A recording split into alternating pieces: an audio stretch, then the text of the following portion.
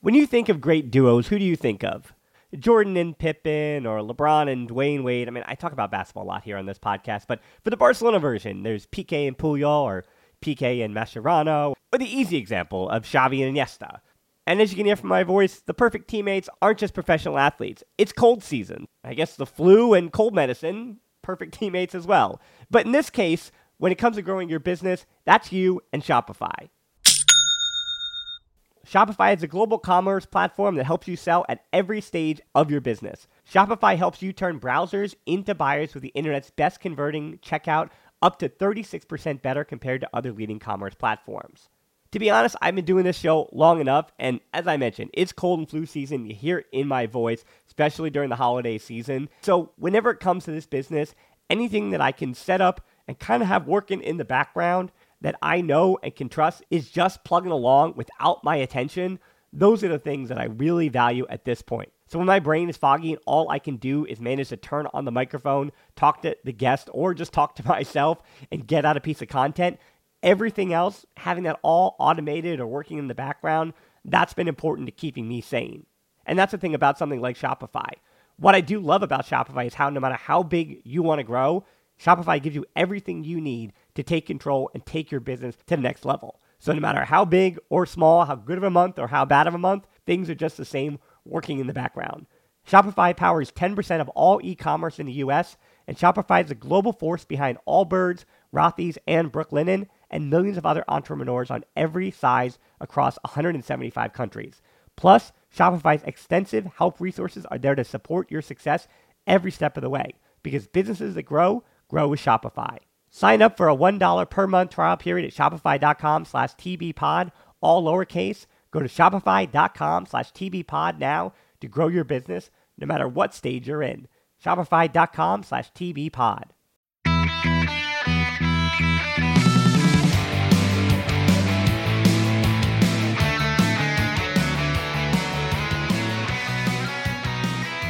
Welcome to episode 251 of the Barcelona Podcast, brought to you by the Blue Wire Podcast Network. I'm Dan Hilton, and I am again joined by Frances Tomas. Frances, we've got our international break going.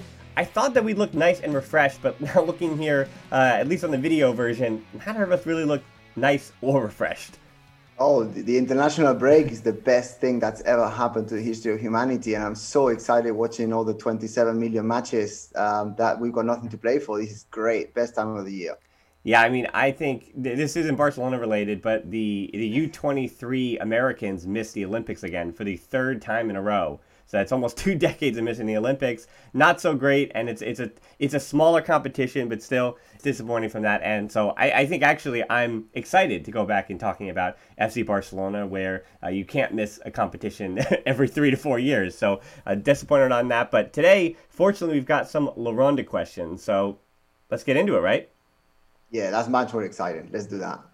All right. Well, let me completely flip it on you, because we're not going to start with any good and exciting questions. We're actually going to start with a pretty dour and disappointing. You lied to me, Dan. I know, I did. You just told me. I did.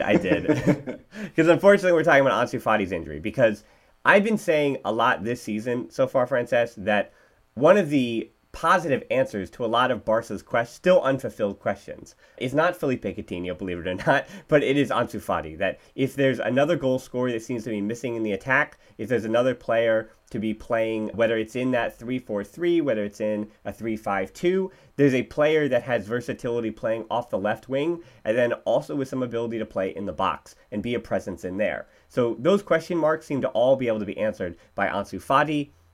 That would be or you'd hope that the likelihood of him returning and being able to answer those questions would be high. However, this season, we've also said that I don't want to see him again this year, and it looks like it's not that I got my wish, because obviously that wasn't what I wanted, but it is what's going to be happening. It seems like that meniscus injury that he suffered all the way back in the fall is just not healing. So the first question we have from Motaha Ali: what will be Fati's best position moving forward? This is a bigger referendum, but this meniscus injury will make it difficult for him to play on the wing. So should we focus on converting him into a number 9 to help prolong his career and avoid flare-ups?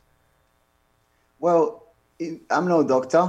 I've got no idea what's going on behind the scenes, because the information that we get is always really, really limited. And when it's either a superstar or a young player like that, and you can argue that Ansu Fati is on the way to being both, Barca are really, really secretive. So we don't really know what's going on. What we do know is that he's not making much progress and that he's certainly not playing now. So as to what the best option is moving forward, I would say a conservative solution to me, especially when you're going to have 9 or 10 months away from the pitches, then seems to be a right decision, especially given his age. But I think that we just need to trust the club doctors to do the right thing and hopefully get it right this time round. As to what the team is missing when Ansu is not there, well, it's obvious that is his freshness, his speed, his irreverence, and also at the same time his understanding of the system, his association, the way that he was an impact player, and also already at his young age, the amount of goals that he was scoring. But as you said last week, most important thing is that we've got a fully recovered Ansu as soon as possible. But as soon as possible, meaning as soon as he's fully recovered, which could be next September. We'll see. Right. And I've also mentioned, too, that the question of when to move him to that, I guess, striker position or center forward position, I would hope that wouldn't have to happen until he's 22, 23, just for his development, just for physically. He's still going to be 18 years old, even though his knee is going to be, unfortunately, a bit older than that now in terms of his career. But yeah, it's going to be the third surgery on his meniscus, so it is a bit worrying. So the thing we do know at present time is that apparently the best info is said that the next 15 days or so will be about testing how that knee is holding up and whether he has to go under the knife again for a third surgery. And that is courtesy of Cat Radio, so that I think for all the sources it's one of the more most reliable ones too. But this surgery then would be about removing part of or potentially a large part of the meniscus. So he would not be that same player, and that is something that has a habit of cutting careers shorter than they should be down the line. So we're talking 8-10 years, so he may only play till he's 29 years old or 30 years old. And I even said at 18, when he was playing at 16 or 17, that was worrying. And it is sad to see that there's this prophecy that seemed to have come through. But I do want to actually point out, too, if you could go into, Frances, if you could go into this a little farther, that about the information that is released by the club, because it's not just Barcelona. If you think about Barcelona, the question marks around their players, this is a world football or soccer even here. Like, this is more of a football thing where here in the U.S., whether it's NBA basketball or whether it's football, a lot of the times their agents usually leak the severity of injuries because there are incentives on even the back end of that where they have protection in their contracts. But whether it's my question would be whether it's release clauses making that something, or the fact that in football it's a little easier actually to cut certain players loose if they get injured, and you kind of almost punish players who have a long-term injury, and you can kind of just void their contracts for a number of reasons. So it's interesting to me, just the comparison between here in the NBA, again, that I follow pretty closely, and same even with the NFL, I don't really follow too much. But I mean, if a guy breaks a toenail, you hear about it. If a guy breaks a fingernail, he has a long cuticle, here you see 100 tweets about it, and so many different sources. But over there, I mean, I know goal.com isn't completely right on these things, but he was voted, their next gen #1 player. He's considered one of the top. He really is considered probably the top teenager in the world. And yet we don't even know how severe this injury is. We just hear little things about how it could be getting worse. Yeah, but the thing is, this is always the same. This is not new. This is not because Ansu is special or more special than anybody else. Yeah. This is how injuries are always treated at Barca. I think that, to my knowledge, at least, there isn't any secret clause, or there's any benefit to any agent or anything of the sort to not releasing the information. I think it's more about protecting the player from having his business aired in the world's media, which obviously comes with the contract and comes with playing at Barca, a team like. But do you think it's all? Do you think that's throughout all teams though? I mean, because my understanding is that generally that's how it is in the sport, not just Barcelona even. To my understanding, that's what it is. Yeah, I mean, the team that I follow the closest is Barca, but obviously I follow all of La Liga, Primera and Segunda División. And whenever there's long-term injuries, you do see it, but obviously it doesn't seem to be the way, because to my understanding, and again, I'm no doctor, this wasn't a long-term injury. This was just an injury that was significantly longer than a minor injury, if that makes any sense, that has secretly, God knows why, been prolonged to at least 3 times longer than it should have been. So that's why I think they're just doing it for the player's privacy and to make sure that his mental well-being, et cetera, is being preserved. But I don't really know. Yeah, and Vishrut had asked how difficult it is for a professional footballer to maintain his career at the top after being on the sidelines for the whole season, the likes of which Fati had. And some of the examples that came up, I thought of Michael Owen and his hamstring injury. He was obviously a superstar for Liverpool and England, and then all of a sudden he has a hamstring injury at 18, and he winds up just never being the same player, ever again. He was still a really good player, whose career ended probably sooner than it needed anyway. Then the other big example is Brazilian Ronaldo, that we saw the best of him at 20 years old at FC Barcelona, and then he was just never the same thing ever again. And so no, but at the same time with Ronaldo, Owen to a lesser degree, but with Ronaldo, he had to reinvent himself as a pure number 9, right, a more static number 9, a more not as electric, not as capable of running into spaces. And basically, Ronaldo would just bamboozle you. You know, he was just like a zooming rocket past you. I had the privilege of watching him actually in his 1 year at the Camp Nou, because my brother was playing for Barça on that same year, so we had tickets and a player's card to get into the Camp Nou every single time, him and me. We're still very young, but it was just mind-blowing. And to me, I've never seen anything like it. And unfortunately, he left Barça and then he got injured after. I still don't wish him any long-term damage like he obviously suffered. But he wasn't playing for us, so it wasn't as bad. But I still suffer for the player because he's a player. But at the same time, he reinvented himself and he became a very static striker, but also one that was very powerful, much stronger than before. And, that guy, I think he could still be scoring goals if he was playing age 97. So unfortunately, he went to Madrid as well. But yeah, I tend to just give the good times. And when he was playing for us, he was fantastic.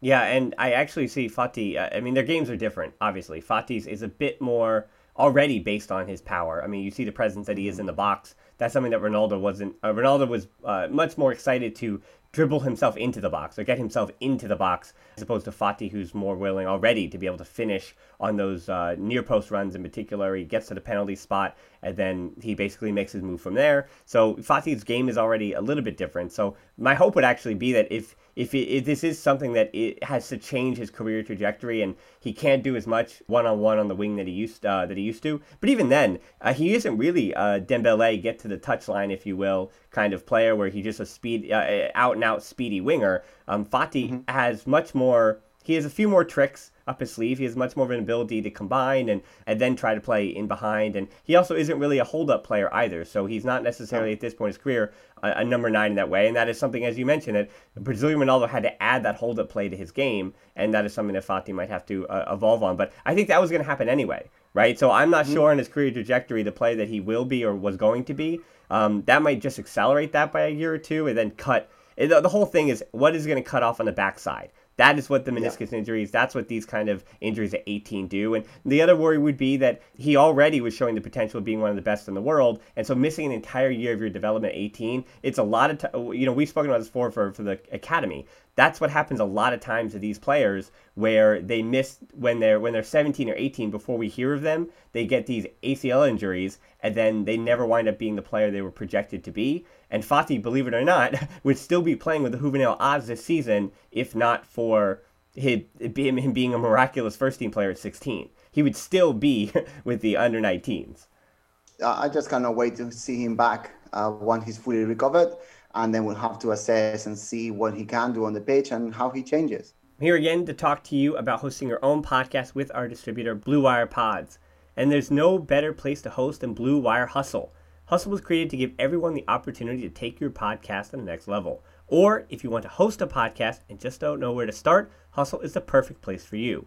As part of the program, you'll receive personal cover art, Q&As with Blue Wire's top podcasters, access to our community Discord, and the e-learning course full of tips and tricks. And on top of that, we'll help you get your show pushed out to Apple, Spotify, Google, Stitcher, and all other listening platforms. And the best part is, you can get all of this for only $15 a month, the same rate as any other hosting site would charge you for just the initial setup. So if you're ready to do more than just listening to me talk about your favorite team, then make your voice heard in Hustle. Acceptance into the program is limited, so go get your application in today. To apply, go to bwhustle.com/join. Check out the description box in this episode to find out more. That's bwhustle.com/. When you think of great duos, who do you think of? Jordan and Pippen or LeBron and Dwayne Wade. I mean, I talk about basketball a lot here on this podcast, but for the Barcelona version, there's Piqué and Puyol or Piqué and Mascherano, or the easy example of Xavi and Iniesta.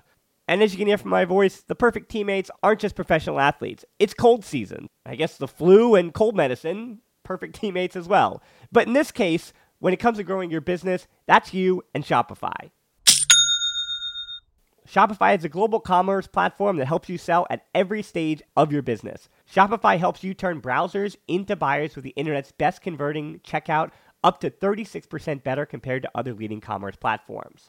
To be honest, I've been doing this show long enough, and as I mentioned, it's cold and flu season. You hear it in my voice, especially during the holiday season. So whenever it comes to this business, anything that I can set up and kind of have working in the background that I know and can trust is just plugging along without my attention. Those are the things that I really value at this point. So when my brain is foggy and all I can do is manage to turn on the microphone, talk to the guest, or just talk to myself and get out a piece of content, everything else, having that all automated or working in the background, that's been important to keeping me sane. And that's the thing about something like Shopify. What I do love about Shopify is how no matter how big you want to grow, Shopify gives you everything you need to take control and take your business to the next level. So no matter how big or small, how good of a month or how bad of a month, things are just the same working in the background. Shopify powers 10% of all e-commerce in the US, and Shopify is the global force behind Allbirds, Rothy's, and Brooklinen, and millions of other entrepreneurs on every size across 175 countries. Plus, Shopify's extensive help resources are there to support your success every step of the way, because businesses that grow with Shopify. Sign up for a $1 per month trial period at shopify.com/tbpod, all lowercase. Go to shopify.com/tbpod now to grow your business no matter what stage you're in. Shopify.com/tbpod. Last join. Well, unfortunately, Barcelona's going to have to go forward in La Liga and try to win the double without him. And then Ellie asked us, so we're switching gears here a little bit, talking about now about La Liga and the race to the two trophies. It might be a dangerous thing to predict, of course, but can you plan out the rest of the games we have remaining this season? Your expectations of whether we win, lose, or draw. Ellie, you know we weren't going to do that, including the Copa final. And then you would caveat with form changes and injuries, of course. Now, I'm going to switch this up a little bit, and I'm going to read out to you all the games that Barca have left and all the games that Atletico have left. And I actually want to know from you, Frances, who do you think has the easier road, and what are some of the pitfalls you see along the way? Now, obviously, we know that Barca play Real Madrid and Atletico, so that almost doesn't count here. But Barcelona, the rest of the way here, they have Valladolid, Real Madrid, the Copa final against Athletic Club, Getafe, Villarreal, Granada, Valencia, Atletico, Levante, Celta, and Eibar. Atletico, meanwhile, that's tough. That's quite a road. Yeah, it's not easy. That's quite a road. Right. No. Not too easy for Atletico either. They have Sevilla, Betis, Huesca, Athletic Club, Eibar, Elche, Barça, Real Sociedad, Osasuna, and Valladolid. So to me, my initial impression is that Atletico Madrid's road is a little bit easier, but they're also less in form and they seem to be losing their steam in a way that Barca are not. So is that difference of schedules enough for Barca's form to get them over the line? That would be the question. Right. I think that, as you already hinted with the question at the beginning, it all comes down to the two games against Real and Atletico. I think if Barca can win those two, then obviously it's not just that you're adding three, you're taking away three from the opponents. So I think that that's going to be the key. I mean, the matches that you've seen, obviously, it depends on whether they're home and away. I think that obviously without having the fans in the stadium, that difference is a little bit blurred, but it still does matter.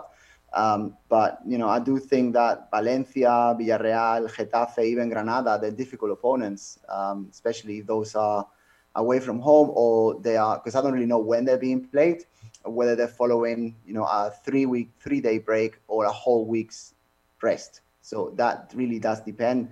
But I think that seeing how our players are performing in international break, I think it's pretty I think 7 or 8 of our players have scored already in international break. I think that you can say that Barca are on form. I think that full credit has to go to the coaching staff, not just Koeman, but the coaching staff and the players themselves, to be honest, for having bought into it.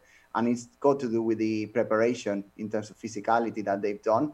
Normally we get to this time of the year and the international break is a huge inconvenience, which obviously was for us this time as well, because the players had that momentum going.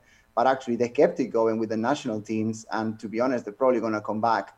I don't want to call for bad weather, but not injured, hopefully. No more injuries happening. And they come back even with a higher morale boost than they had leaving us. And that's really, really important. Atletico Madrid, they're not a club that I used to leading La Liga for beginning to end. I mean, to my memory, every time that Atletico has won the league, which has not really happened too often, it's been them sort of overleaping the leader at the time in the last 3-4 matches, but holding on to a lead that was that large, and let's not forget, for so long, Atletico are not normally prepared to do that. That's not to say they won't be able to do it this time. I mean, go back 3 weeks, I was convinced they would, but the decline seems to be very beneficial for Barça, obviously, but seems to be quite worrying for them. And also, I think Luis Suarez is the player that was impressing in the first half of the season, and he himself is declining, and he's not the only one. So we'll see. I mean, the one that we haven't mentioned at all is Real Madrid. And as I mentioned in the last podcast, you can never count them out. And I think they are sort of counting their chickens as well as to what matches they've got until the end. But I wouldn't count them out either.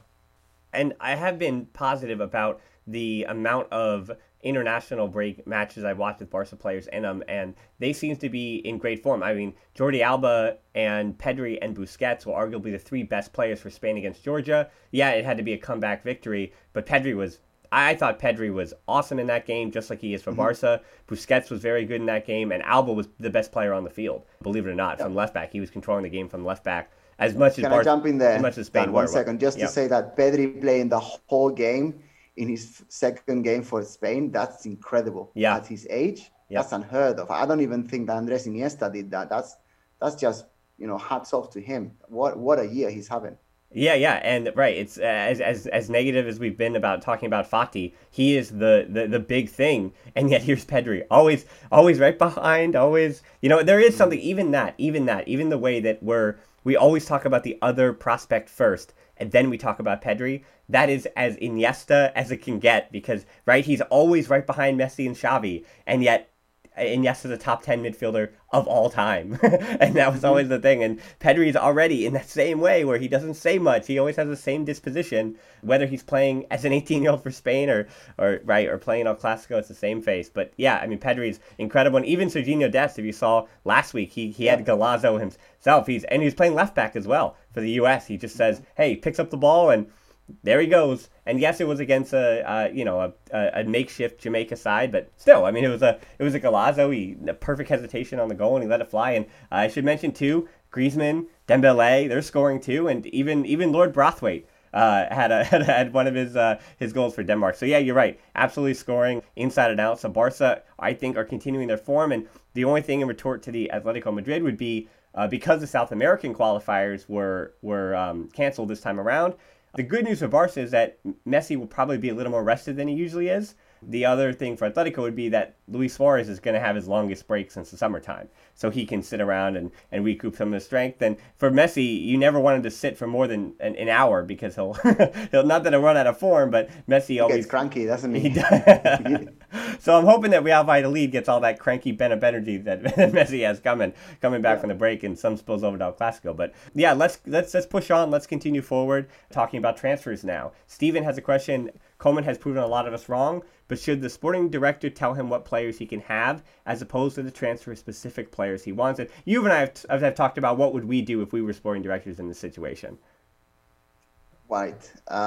I think that a sporting director, in a club that works properly, the sporting director decides the signings. I think that in a club that works properly, there is money to spend within reason. And I also think that in a club that's run properly, you let the players that are here that you don't really want to keep out before you sign anybody. Now, this is Barca. Hasn't always been run the right way. Obviously now, at least we've got a president now that has been voted by the socios, so that's a good sign. We've got a president that was successful last time round. That's another positive plus to consider. But we also have a manager that as you said, has callado muchas bocas. He's shut a lot of people up with the performances that his players have put on the team. And not just that, also the way in which these performances have come, and also the upwards trajectory that we've had pretty much all season, or at least since October, November, which is great. So, and also take into account that we didn't sign any players for this coach last year at all because there was no money. So if his petition is to sign Memphis Depay on a free, I don't have a problem with that on a free. If he wants to sign Wijnaldum on a free, if the wages allow it, I don't really have a problem with that. And I think this is more from the sporting director than from himself, but if Eric Garcia can come on a free Spanish international, young, already knows La Casa, already knows the La Masia systems and the Barça systems, I don't have a problem. I mean, signing players on a free, I don't think it's a problem at all. But I think that ultimately everything, absolutely everything, like it has done for the last 15 years, depends on Messi. So if Messi decides to stay, then and I don't really have the exact number, but let's just say it's around 100 million euros in wages that he gets every year. Well, those were going to have to go to him. If that money is available, then you could get inventive and actually go and try and sign someone like Haaland or Mbappe even, with that amount of money. If you sort of take Messi's wages for 2-3 years and you invest it on a big superstar, you may be able to do it. So, but obviously it requires someone like Laporta to be able to do that. But then again, we've got Laporta at front, so we'll see what happens. But long story cut short, I think that Messi's decision has to be the stepping stone for everything else. And once we know that, everything will fall into pieces. But as we say in Spanish, a caballo regalado no le mires el dentado, which in English is a little bit like, if you get a free horse, don't start looking at the horse's teeth because it's free.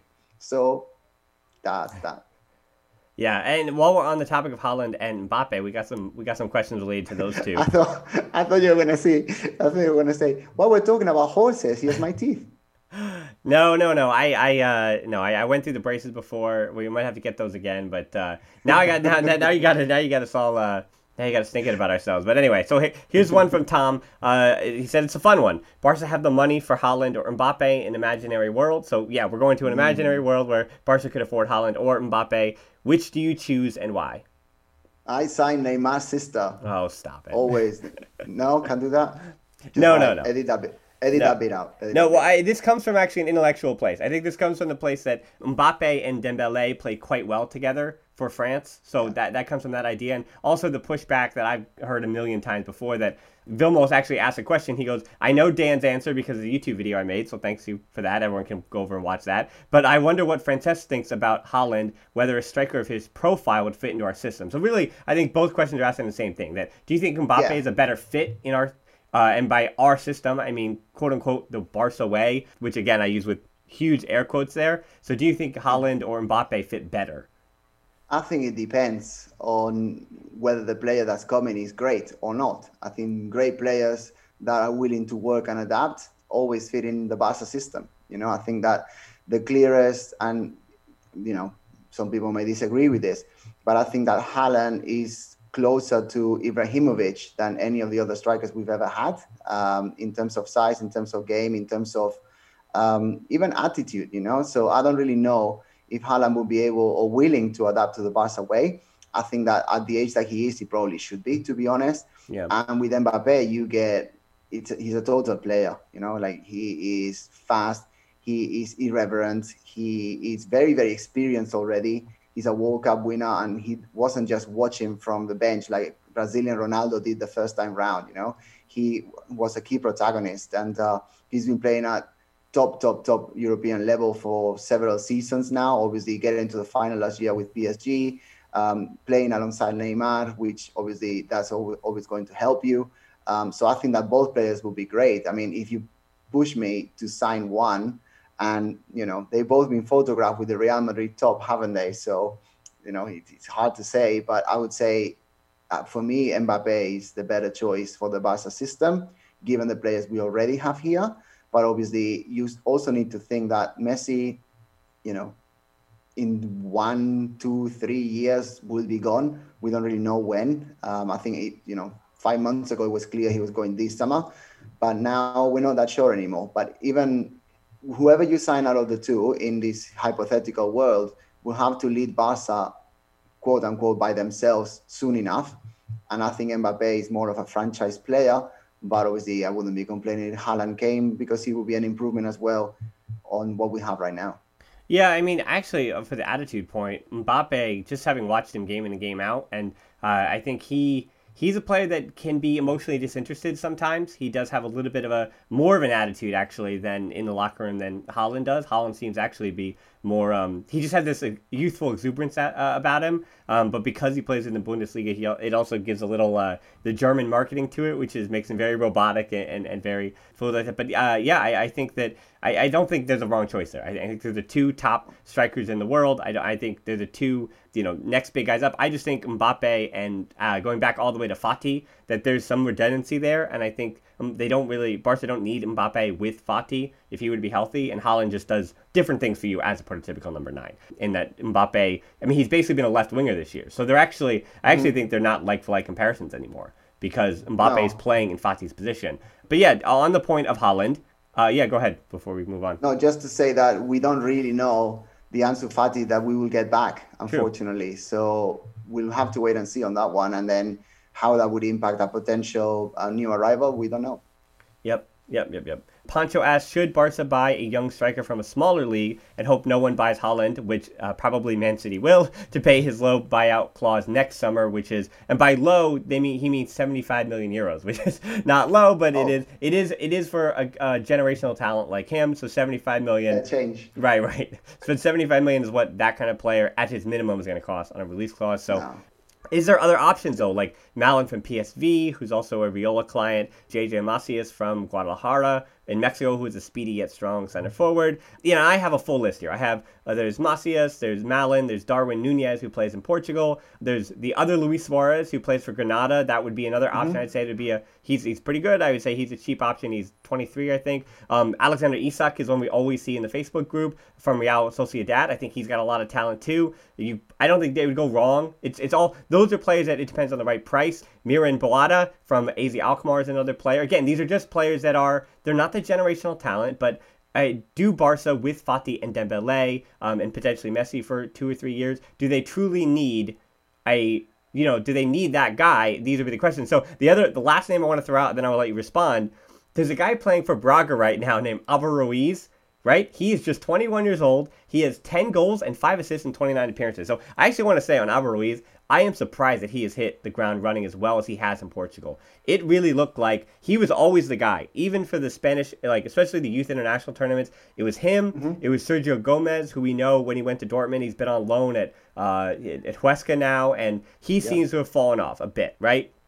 And then Mateo More, or Mateo Kwame, whichever one you want to call it, the right back who's now at Dortmund. He looks like he's kind of gotten he's been finally healthy for the first time in 3 or 4 years since he was 15, 16 years old. And he seems to have righted the ship a bit too. But Álvaro Ruiz of that crew, who were supposed to be the next big guys before, Fati and them all broke through, Álvaro Ruiz, I figured that as a goal scorer, he'd kind of fallen off. He never really scored with Barca B. He wasn't really finding himself in the third division, and I thought that he was going to be nothing more than an auxiliary piece. And yet you look at him for Braga, and he's only starting about 40% of their matches, but he's starting to kind of become the guy at 21. You're starting to see it. He comes on, he bangs in goals at a good rate, and I think that would be a useful player who I think Barca have some kind of buyback for 10 to 15 million euros. And I mean, it's a shot in the dark, but it's a player that's supposed to know the system. And if he's putting in goals off the bench in Braga,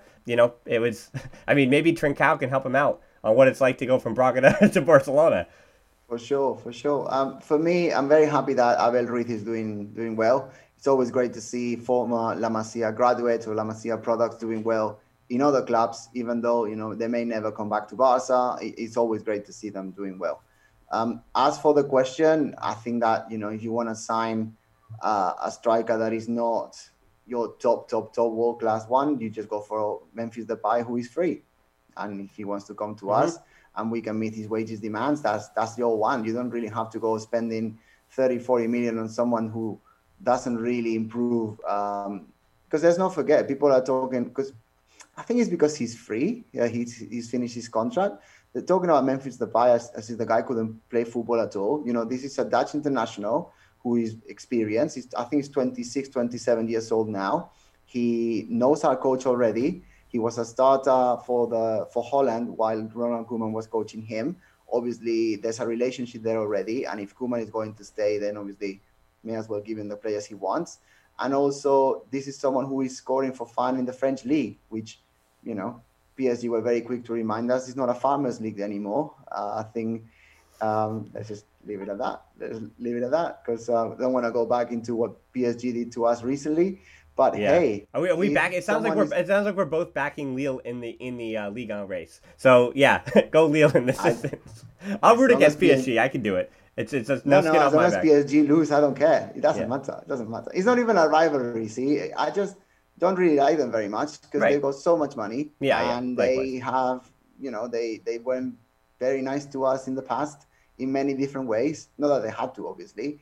But I don't really feel a rivalry. I think we had more of a rivalry with Chelsea back in the day, like 10 years ago, than we've got with these guys. I think it's quite prefabricated, to be honest. Well, I guess what I'm saying is in the other title races, I always root for the underdog. Like I'm excited to see Juventus not win Serie A. I'm excited to see another team other than PSG win Liga. I think parity in some of those leagues at the top can be good, except in Spain, where I hope Barcelona continue to win La Liga. So that's the only exception. I'm with you. Anyway, I'm with you. So I think Memphis Depay on a free is the best choice, unless you can somehow find the cash to go for Mbappe or Haaland, maybe. I actually want to bring up, too, another free transfer in Eric Garcia, because I watched him with Spain once again under Luis Enrique, playing next to Busquets and directly next to Alba and Pedri. And I just want to push back on this point that you can tell that Man City fans all over the internet are pushing back that Garcia is a good player because he's only played 3 matches or something this season for Man City. He's been on the outs, and I think they're a little upset that he's leaving. And I definitely want to say that the player that I see for Spain, if that's the one that we're seeing for Barcelona, I don't care about the 1 or 2 matches you've seen for him with Man City. The player that you're seeing for Spain is still just 20 years old and still looks like on a free transfer, he'd be a really, really good get. I think he's still one of the more promising center backs in the world at that age. And so I even push back on the fact that you have all these people saying, oh, but Oscar Mingueza is better than Eric Garcia. But to me, they're actually playing different positions. Oscar Mingueza is playing in the first team as a right back. And Eric Garcia is playing at left center back even for Spain, and he could play right center back as well. So I do push back on the fact that there's no problem in having both of them in the squad. And even for me, like they're different players as center backs. I mean, just I don't mean to get frustrated here, but add some nuance to your thinking when you watch these players. For me, Mingueza's problem, or his positives first, is that he's so important to build up. He understands where he needs to be on the field. His positional play is so much more advanced than I thought it was, especially when he can get forward and he's combining in like an academy product would be. The issues where he has is in defending one-on-one, which is something you see a lot with young players, especially guys who are trained as center backs and switch out to the wings. So he does commit that he basically has one foul every match where he gets beat for pace by a speedy winger and he has to commit some kind of tactical foul. And so there are things to Mingueza's game that I hope that he improves, including on corner kicks and set pieces, not even offensively, but defensively. He winds up being out of place a bit. Now, Eric Garcia, for his money in the middle of the field, his passing is superb for a center back. His positional sense is really, really good. However, he doesn't really have that breakneck pace. So he can be caught if he's in the wrong position 1v1. The difference is that he's able to come forward as a center back, very much how we're seeing, Lenglet's been put on less islands since Barca played that 3-5-2. And Eric Garcia is a similar way, where you don't really want to put him on an island 1v1, but I think he's a good option. And I even throw Jorge Cuenca, who's playing with the U21s of Spain. That's another center back that Barca have an option of returning to the club. He's playing at Almeria, and he's been really good this season too. So you have 3 different center backs in Mingueza, in Garcia, in Cuenca, who are all options to be positive players for Barcelona moving forward. Right. To me, it's not too complicated. I think that the major differential for a player to be at Barca is whether they're good enough to be at Barca. And to me, that's it. I know it's very simplistic, but that's it. I would much rather have Eric Garcia, Araujo, and Mingueza in the first team being ready to play than having two of them because one of them cannot be signed because they're not compatible with whatever. You know, this is if Barca are going to be successful, which hopefully we will be soon, maybe not this season, we'll see, but certainly in the coming years, then you need to have as many strong players as you can have. And also throughout a season, there's a lot of injuries, unfortunately, but that's the nature of the game. And having three young centre backs that are all different, but actually know how to play roughly in the same position, roughly in the same way with the differences, that's a positive. I mean, it is like the perennial argument between Pedri and Ilash and Ricky. I mean, I'd rather have three players that can do the job than two. That's it. Yep. It's very simple. To me, it's simple numbers. Yeah, I agree with that. Yeah, I don't think there's anything more to add. Yeah, just add the good players. Then they'll figure it out and bring them in competition. Yeah. And the thing with that, Dan, is just if they were incredibly expensive and your wage bill just couldn't survive because you're paying Ilash Moriba some money, then, you know, you can start digging and you can start making decisions and you can say, you know, either this one or the other. Is that what we were saying the other day about Pjanic staying? Well, Pjanic, in my eyes, has to go because A, he's not adding anything on the pitch. B, the coach is not letting him because he doesn't trust him. And C, he gets paid a considerable amount of money that could go to one of these free transfers that hopefully we will get. But, you know, having La Masia graduates in their first, second, or third year of being promoted, that's not a problem at all. Yeah, I mean, the same thing with Garcia, that if Garcia or Cuenca or one of them returns even, whose spot are they taking? They're taking Samu Titi's spot. He makes the second most wages of all the center backs on the squad, and he plays, he's the fifth choice center back or something, right? Behind Piqué, Lenglet, Araujo, and Mingueza. So, I mean, that's the player that you're replacing. And so, you're right. Injuries happen, and all of a sudden, all three of those players might be useful next season. And again, Piqué's 34 years old. And Lenglet hasn't looked like he's been completely stable, and Umtiti still exists. And so, you know, and even Araujo's had some early injuries. But we have two or three more here. Douglas says, what are your thoughts on the left back situation? Do we stick with Junior Firpo as a backup one more season? Bring Juan Miranda, who's playing really well for Real Betis and was one of Spain U21s, one of their best players and their win as well. Or sign someone like Jose Gaya. Also, would you bring Emerson, which is on the right side, so it's a little more complicated. Would you bring him in the summer, cash out? And Alejandro Balde, I'll throw that name into left back. I think, Frances, where you're going to go with this is that left back is rather sorted because of how good Jordi Alba's been right now this season, and the right side is the one where you actually have question marks, and that's where I have question marks. Yeah, and also, but as you just said for Piqué, we need to consider that Jordi Alba is not a yogurin anymore. He's not a little yogurt. No, but he is 3 years younger though. He's still only 31, so it's not like Jordi Alba's over the hill just yet. Exactly. But you know, when you're that age, if you pick an injury, I know because I've been that age already. Unfortunately for me, when you pick an injury, it takes you longer to recover. So if there is a long-term injury longer-ish injury to Jordi Alba, like say Piqué has had this year, then there's quite a void behind. But I think that the fact that Serginho Dest can actually play both positions, and you still have Sergi Roberto, who can definitely do the job, maybe not at the world-class level that we expect at Barca, but he can certainly do the job. And to be honest, even Sergi Roberto could go as a left back if needed. So I don't think that there's going to be a huge drop-off in there. So as a result, obviously, knowing that Miranda is progressing is great, but then it's up to the coaches to decide. I think Koeman is someone who is looking really, really closely at Barca B and speaking to the different managers, Garcia, Pimienta, and all the others, not just him, as to what players could get promoted. And for what I'm hearing in Catalunya Radio and reading in Sport, Mundo Deportivo, and Avui, and Diari El Gol, so all the Catalan press, is that Balde is coming. Yeah. And I think that he is the answer moving forward. And, if you got someone at 17, 18 years old that can make the jump to, let's just say, a lesser role, then so be it. I mean, I haven't mentioned Junior Firpo just yet, and that's what the question was.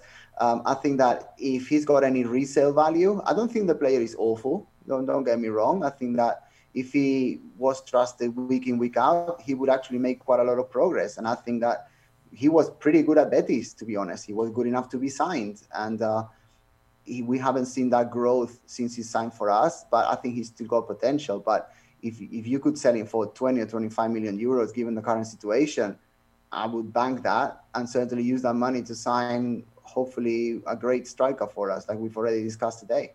I think Junior's shown even this season that at another club that's not FC Barcelona, he could be a starting left back, left center back, and right center back. He's actually, and right center back might have arguably been his best position this year in that three at the back. So yeah, I think Junior Firpo, you do look at his market value, you do look at that way, and I think some combination of Juan Miranda being a backup to Jordi Alba can get you over the line. And then the point about Balde that I do want to add there is that unfortunately he started this season with an injury and he had a dislocated shoulder 2-3 weeks ago that'll probably keep him out for the rest of the year. So unfortunately for Balde, I think people might have to be a bit more patient. I think he does need a little bit more refining in the third division, but again, he was 17 years old this year, so there's no need to rush him if you do have Miranda as a player to back up Jordi Alba for a year or two. And then again, Jordi Alba then is 2-3 years older than he was now. And so I just say be patient. And then the other side really is the question. As you mentioned, Dest can play on the left, sure, but you'd love it if Dest, I don't know, maybe he's even a winger. If they stick with this 3-5-2,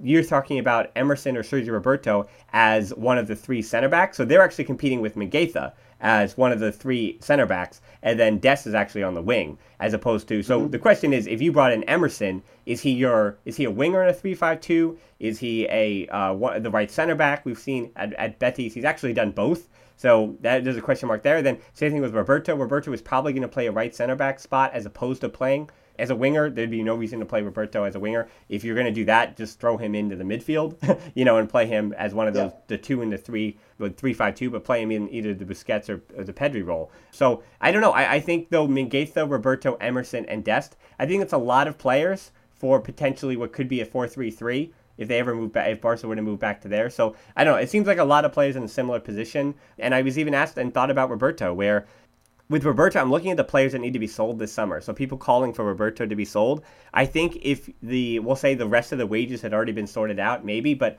I mean, he's of the 4 captains, he's the one who's probably still going to be around the longest. He is Catalan, and yeah, you could just make new captains, but there's something about him that seems like he's going to be staying. Now, that doesn't mean that his roles are going to decrease, but there's so much other transfer business to do. I think that's the point. That I look at, I go, Umtiti, Coutinho, Junior. You run down the list of players that will are most likely on the likely to be sold list before you start to talk about Sergio Roberto. So that's a lot of business to do in a summer when Barca still don't have the leverage. And so I think Roberto will be here next year. Yeah, for sure. And also, this is Barca. This is a team that grows their players. And then when they're professional, if they perform, they stay and they ultimately carry the baton for the next generation. If you've got Busquets retiring, Messi leaving, then someone has to carry that through. The same way that when Iniesta came into the dressing room, there was Puyol, then Messi, then Xavi, then who else is left? I mean, Sergio Roberto's not leaving. I mean, there is nothing in the Catalan press about that. I think that would be nonsensical to do because Sergio Roberto actually can play in any position. You can put Sergio Roberto anywhere. You can put him as a winger, even though he's probably not your first choice. You can put it as a right back, even though he's probably not your first choice. I've said this time and time again in the podcast. He could be a holding midfielder, and he would actually surprise a lot of people with his understanding, his vision, and his, let's face it, he's been quite injured this year, obviously, but normally he's quite fit, and he covers a lot of ground, and he's not shy from a tackle either. So I think Sergio Roberto if you put him as centre-back, he'll do a great job as well. He's a comodín. He's the joker. He can play anywhere. But unfortunately, there's always a player that seems to be ahead of him in whatever position. But in a squad of 18 players, arguably 20 players that have to play on a rotational basis to challenge for all titles, you want Sergio Roberto in the team without a shadow of a doubt. I mean, and that unfortunately means that Emerson will probably be sold before he ever arrives at the Camp Nou. I just don't know if there's enough room for him there as well. Now, on the point of what to do with other players, we've got 2 questions here left. Tarab asks, with many youngsters coming to Barca B, do you think Barca should set up an effective loaning system? If yes, which clubs would you ideally loan our players to? So I think this is an imaginary world too. I think Barca have had not a lot of success with loans, but I also look at the caliber of players that they were loaning out, and it never really worked out for certain players. So Sergi Samper, you could say he had terrible loans, but he's also 26 playing in Japan at this point because of injuries in his career. So Deulofeu is the same way, where Deulofeu, he failed at a lot of different clubs before he finally got himself right at Watford. So sometimes it has to do with the individual player than it does more Barca sending them and where they're sending them. They don't send a lot of players out on loan. That's an important point as well. So even Arnau Camas, who's playing for Barca B, they sent him to Olat, who is a club that in the third division that most people wouldn't even have heard of, and yet he did really well. He did really well there, and now he's returned to Barca B, and he's been okay in the spring, but he was really good in the fall. Though I do want to humor the question at least and say which clubs would I want Barca players to go to. Well, it'd be teams that want to move the ball, that have a desire to move the ball. So Hoffenheim last year in the Bundesliga, not so much this year, but Sassuolo in Italy, they're a team that moves the ball well. Atlanta is another team, and that's some Champions League football for you. But again, competition, you want them playing, so you don't want them just riding the bench at these other clubs. I always have to mention that Girona is actually not an option, even though geographically they're so close, because the City connection there's an incentive for that club to play City group youngsters and not Barca youngsters, so it doesn't really make sense. So Manchu is fortunate because Manchu is there right now, and he has pushed his way into their midfield, but he doesn't start all the time. And then you could send other players, even Alenya, though, he's succeeding at Getafe because he's good enough to play at Getafe. So he's being used at even a club like Getafe that's antithetical to the way Barca play. But you could even say that if you got if a team like Dortmund wants to take a Barca youngster on, then send them to Dortmund, right? Send them to clubs that are known about nurturing young players. So even a club like Nice, where Barca sent Todibo has finally got a chance at Nice, and he's doing really well, actually. He has been like team of the week 2 or 3 times already in the last month, at least by one of the stat sites like Who Scored. So Todibo is actually thriving for the first time ever, well, because he's also playing football for the first time ever. So Nice will end up being a good spot for him, and sometimes it all is about the individual youngster, and the fit that you find for them. And again, Alenya doing well at Getafe was a little bit of a surprise. So I think it's an open-ended question, but yeah, my initial response is just it's the clubs that like to move the ball that you could see them actually refine skills that they work through at Barcelona.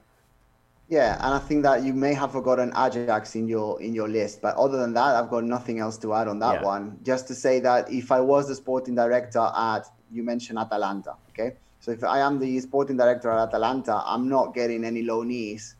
I'm playing my own youngsters, because ultimately, it's like paying a mortgage in a house. If you can afford the house, you buy it.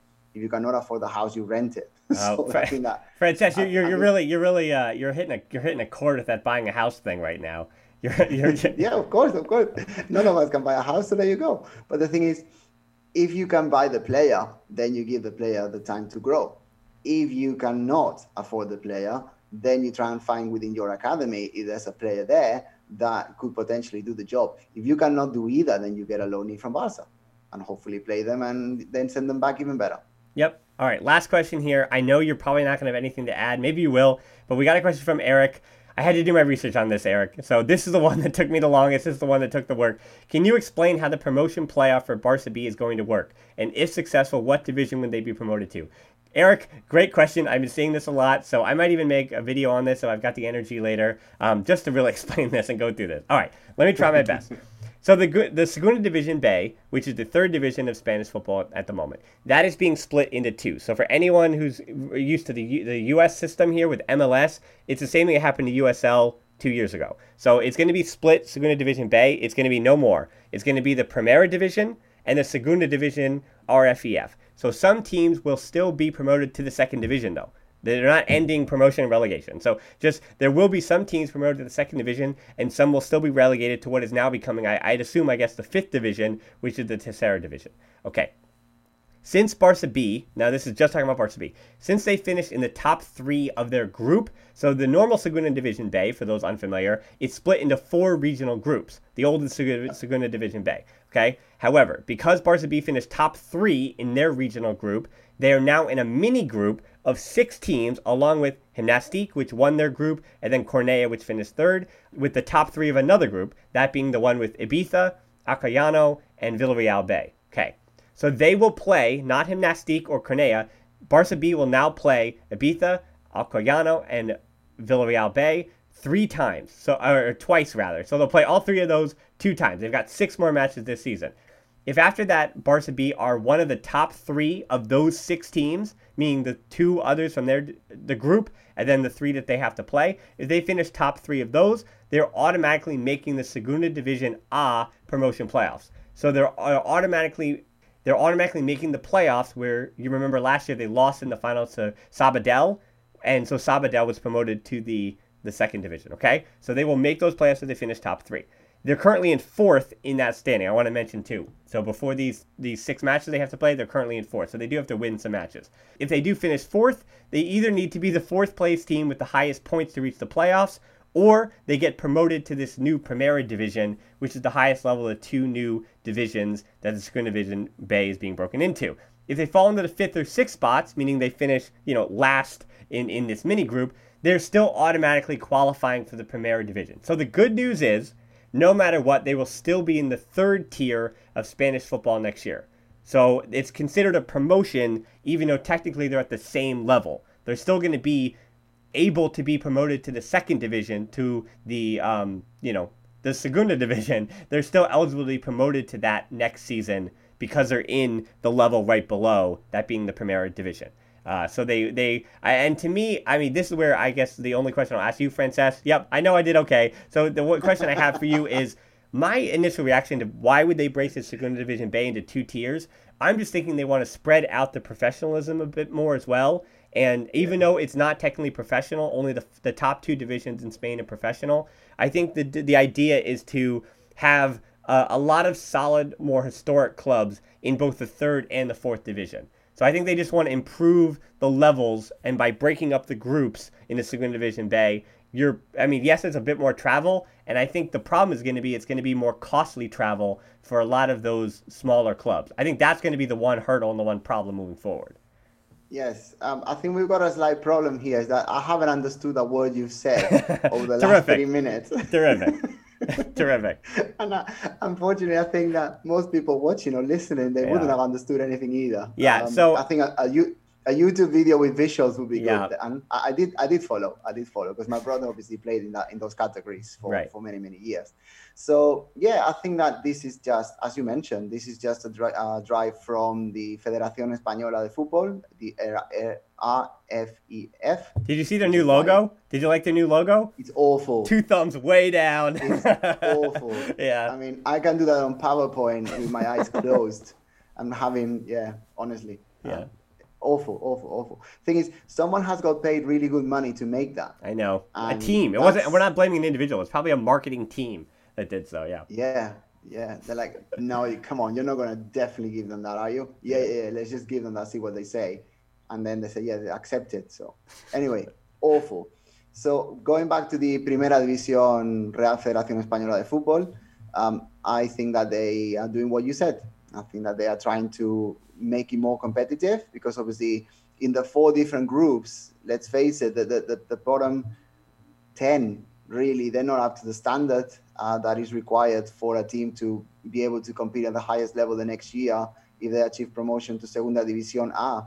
But if the best teams out of the 4 groups of Segunda B are in the same category, then that will be very competitive. You will have teams with quite a lot of money in there. Obviously, all the B teams, I guess. So Villarreal B, Madrid B, Zaragoza B, Mallorca B, Barça B may be playing on that one.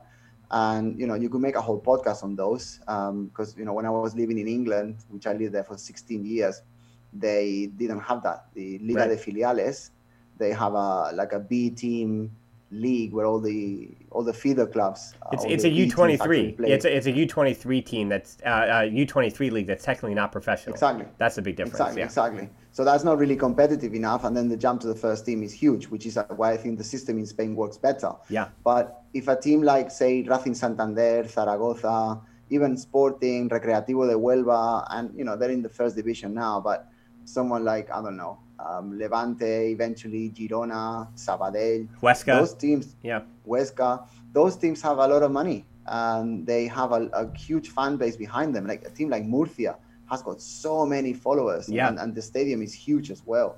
So if you've got a category under Segunda División A where the best teams are, then I'm assuming, I'm no genius here, but I'm assuming that it will be a more attractive product to sell to the television, and the television rights, I'm assuming, will go up. And that will be a great source of income for these teams. Obviously, by doing so, you will be widening the gap between the teams at the top of Segunda División B and the teams at the bottom, but already that difference exists. And also, if they're playing each other throughout the whole year, that's much more exciting than having, with all due respect, Olot play in Sabadell. If you play Sabadell against Recreativo de Huelva, that's a considerable team. If you have, I don't know, Real Oviedo playing someone like Murcia, well, that's a huge team for both of those cities. Huge matchup for both of those cities. So I think it's a good move. And if Barça play there next season and not Segunda División A, at least there won't be that much of a drop-off, so that players can promote. So for us, as Barça fans, as Barça followers, it's a win-win. Yeah. Yep, I agree. Yeah, I love that point about the selling the broadcasting rights potentially of the new third division, the Primera division, because that is going to help pay for travel and some of the difficulties I said for some of the smaller third division clubs. Yeah, it would be good if they gave them proper names, though, wouldn't it? Why is the third division called Primera División? It makes no sense. Primera, Segunda, Tercera, Cuarta, Quinta. Done. Easier. There you go. For free. And I'm not going to charge you for the idea like those people charge you for the logo. All right. Well, that's awesome. That's awesome. I think that'll wrap it up for another edition of the show. I want to give a last call as well. So you can please fill out that survey down in the show notes. I know not many people stick to the end, but we are doing that survey for a second week. Then we're going to look at it. We haven't got any calls for new logos yet, Frances. So we're doing well in that survey on that. But I do want to look at... We change our logo every year. Yeah. Next year will be a little bit more colorful, a little bit changed, but it's not going to be a circle with some Arial font inside it. Yeah, right. But I do want to mention about the survey that if you listen to the end of this podcast, meaning you really care about this podcast because you're here at the end and you potentially want merchandise, I don't know if we're going to do it, but I will say that there's a question on the survey and I need to see some kind of response if we're going to consider that. So please, if you'd like merchandise, please fill out that survey. You can find it on Twitter, Instagram at the Barcelona Pod. We have links there. You can join us on our closed Facebook group. You can find the survey in there. The Barcelona Podcast, that's where we get these listener questions from. And then Patreon is how we keep making these shows. Always appreciated.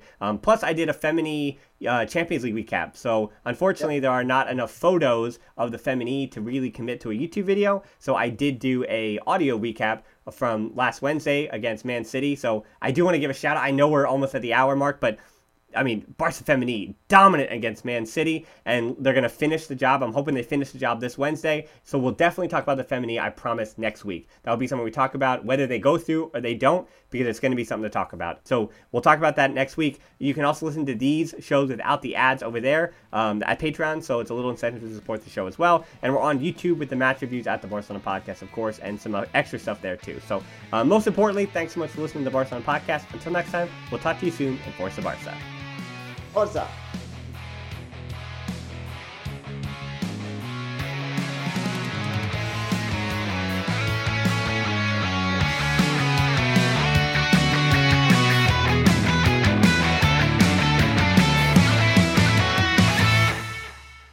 Everyone is talking about magnesium. It's all you hear about. But why? What do we know about magnesium? Well, magnesium is the number one mineral that 75% of Americans are deficient in. If you are a woman over 35, magnesium will help you rediscover balance, energy, and vitality. Magnesium supports more than 300 enzymatic reactions in your body, including those involved in hormonal balance. From functional medicine doctors to mental well-being and female hormone experts, we all know that magnesium is the one mineral to improve all aspects of well-being and health. But which one? Magnesium Breakthrough from Bioptimizers, the trusted choice recommended by leading experts with 7 best-absorbed forms of magnesium to ensure your body receives the support it needs for overall well-being.